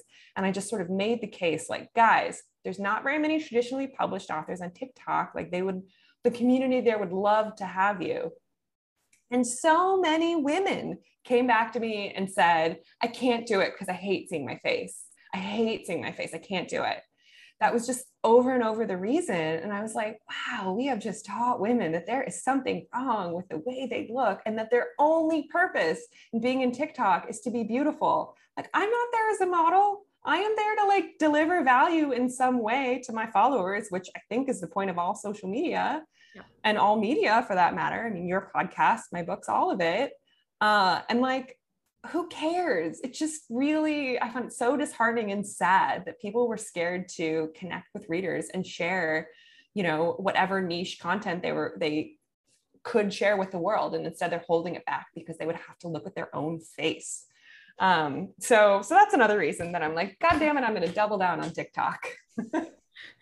And, you know, that's awesome that you kind of found this like good growth moment, when social media for so many other people is a place where it cuts you down and just people are mean. But in this space, you're just like, hello, I'm awesome. Talk to me. I'll talk to you. Yeah, I'll talk to you. And like every once in a while, somebody is still mean, and that's fine. And then I get sad about it for a day, because of course that's what you remember instead of any nice things. But you know, then we move on. So I just really love that TikTok feels like not about the vanity. And I love Instagram too. And I love, you know, talking books there and sharing. I do like, you know, my dumb stories about whatever is going on in my day. But yeah, TikTok feels like this very direct, like love bath with readers, like this real community. Yeah, I know the flip side, I have a TikTok account. I also do cosplay. So like I have too many social media accounts that I'm on at one time. It's also part of my normal job every day. So, but I had on my cosplay account, I made like a funny thing where it was like, you, me, best friends for life. Like that was the audio as the character. And someone commented and was like, how about you get off of this and read a book once, blah, blah, blah. And someone popped on and was like, LOL, you should actually read her bio because she's on a book podcast. Like 90% of her time is reading. I was like, LOL, thanks, friend. I like had a friend pop on and like clap back for me. They got you. They picked the wrong criticism. Like of all like dumb things to say, like try reading a book. I was like, sir, excuse me, sir. But I love that you didn't have to be the one to clap back. Your followers were like, out of the way, we got this. Like, women supporting women, I got you, girl. Like, I'm at this. But yeah, no, this whole TikTok community, I think, has been really interesting when the like elder generations have now joined. Because I actually was starting to look at some of the more popular accounts on TikTok are older people. They're not like 15-year-olds. And it's just interesting to me. Yeah. And as the audience, like nobody that I follow is 15. Like I'm sure there's lots of great 15-year-old content creators making great content, but like that's not who I follow. So it's just like as more people have signed up that are older, like of course the popular ones are gonna rise in age too. But yeah, I don't feel too old for it. It's just so self-defeating. And so to be like, I'm too old for that. Like, no, if you don't want to do it, don't do it. You don't have to, but don't not do it because you don't like your face, A, or B, like think you're too old. Cause like there's granny talk, there's like 80-year-olds on it, you're fine. I cannot have TikTok because I know myself and that I will sit there and just scroll for hours. And I know that I will get absorbed and I won't do anything. So that's why I've set my boundary. I'll go on and selectively watch online because that's safe. But I can't have a feed. That is just knowing thyself. Like I applaud that. And when people say like, I can't be on there because I just, or I had to uninstall it because I would like, you know, like lift it up and just like freeze for like 4 hours and then like get a hand cramp. Like, okay, you maybe shouldn't be on it. I agree. I can put away Instagram. I can put away YouTube. I can do whatever. TikTok, it's like 30-second snips and I know myself. Times 5 hours. Yeah. Yeah. How do 30-second clips become 5 hours? It's the magic of TikToks. I mean, YouTube has gotten me a couple of times, so I just know TikTok will be worse. The rabbit hole.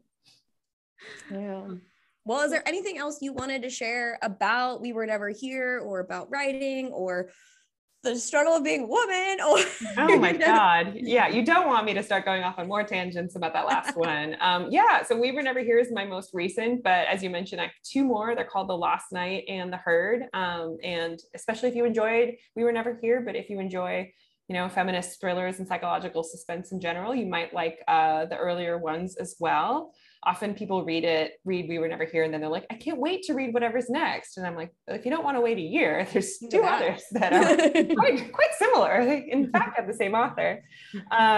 But yeah, and I like love connecting with people. I'm Andy Bartz, ANDIBARTZ on Twitter, TikTok, and Instagram. And my website is andreabartz.com. There's a newsletter that pops up that is like seriously not fancy and very infrequent, but it'll tell you when there's like a great sale or when my next book is available for pre-order and stuff like that.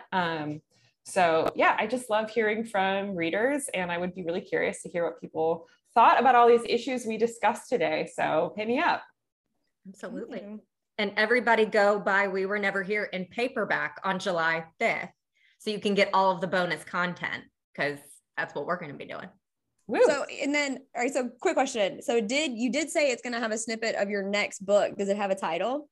The next book is called The Spare Room, and it will be coming out June 2023. So we're about a year out. And literally when we hang up, I will be returning to the revisions I am desperately trying to work on.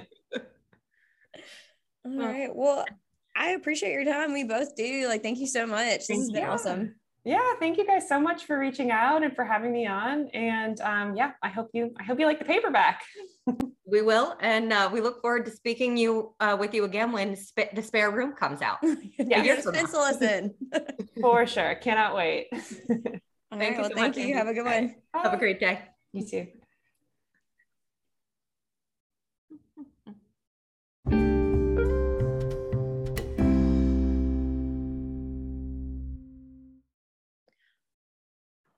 Woo to the who. Whoop, whoop. What an incredible chat with Andy. Oh God. I love when we get dumbfounded where we're just like, we don't have words. Just please keep talking. Like You're brilliant. Keep speaking. Yeah. You being smart makes us sound smart. Do the smarts for us, please. Please continue smarting. Thank you. Yeah. No, I really enjoyed talking to her, and it made me I thought a lot about the book as I was reading it, and just the of it when I was reading it, but she kind of like really cleared up some things for me as we were discussing, made it all make a bit more sense. Yes. And she's just such a great author and advocate for women. So thank you again to Andy for coming on the show. Be sure to grab your paperback copy of We Were Never Here, which releases in stores July 5th. And she did drop some announcements in our interview of some pretty exclusives. So definitely take advantage of that. Enjoy that book. And we really appreciate Andy. Thank you so much for coming on the show. And you know that you've already sold 2 paperback copies because we want all the extra details. Need that bonus content. Yeah, and we hope everyone is enjoying your summer so far. So please tag us in your summer reading photos on Instagram. We're at DeCanterburyPod, and feel free to yell at us on Twitter. Our handle is also at DeCanterburyPod. And feel free to send us a direct message via Instagram or an email at decanterburypod@gmail.com. If you have any book or wine recommendations, we would love for you to get involved. And yeah, even if it's not in a full episode, we'd love to do a mini-sode just to kind of talk about things that y'all like and want to talk about. So let us know what you're interested in. We're here to please you. Absolutely. And Decanterbury Tales is an independent podcast available on Apple Podcasts, Spotify, or wherever you like to listen. So help share the word by subscribing, liking, and writing us a review. It is truly the best way to share your support. And we need to tell you what we're reading in July. Before we tell them what we're reading, mention again, if you're in Jackson on August 20th, come see us at the Literary Festival. Mississippi Book Festival. Literary on the Lawn. Huh? Literary on the Lawn. It's the Literary Lawn Party, Mississippi Book Festival, and we'll be in like the community area. Okay. I liked that alliteration, so I wanted that to be it's honed in on. It's lovely. Yeah. So come see us. And then, if you come see us in August, tell us how you liked our July book. And how you're liking our August book that we're not announcing yet. But for our July book, we are throwing it back to one of our favorite reads, mine of last summer. Laura read it earlier this year. And we've been doing a lot of rom-com reading. And I hate to say it, nothing's really holding up like Unhoneymooners by Christina Lauren held up. That was such a winner, to the point that we are going back. We are taking it back for you guys. Because we want to talk about it. We do. We've covered it on a mini-sode. Not enough. So much to talk about. I loved it so much. And the cover's so pretty. It's pretty. So, we love a good cover, and we loved this book. So we're excited to actually spend a whole month talking about it in a full-length episode. Hopefully we'll get to talk to Christina Lauren. So if you guys want us to talk to her, start tagging her on Instagram and telling her she's come talk to us. Yep. We will definitely do our due diligence, but the more eyes on it, the better. And so hopefully we'll get to chat with her next month. Yep. And go pick that book up when you go pick up the paperback copy of We Were Never Here. And we can't wait for you to read with us. Yeah. Have a great rest of your month, and we will talk at you guys pretty soon. Bottoms up. Stay weird. Bye-bye. Bye.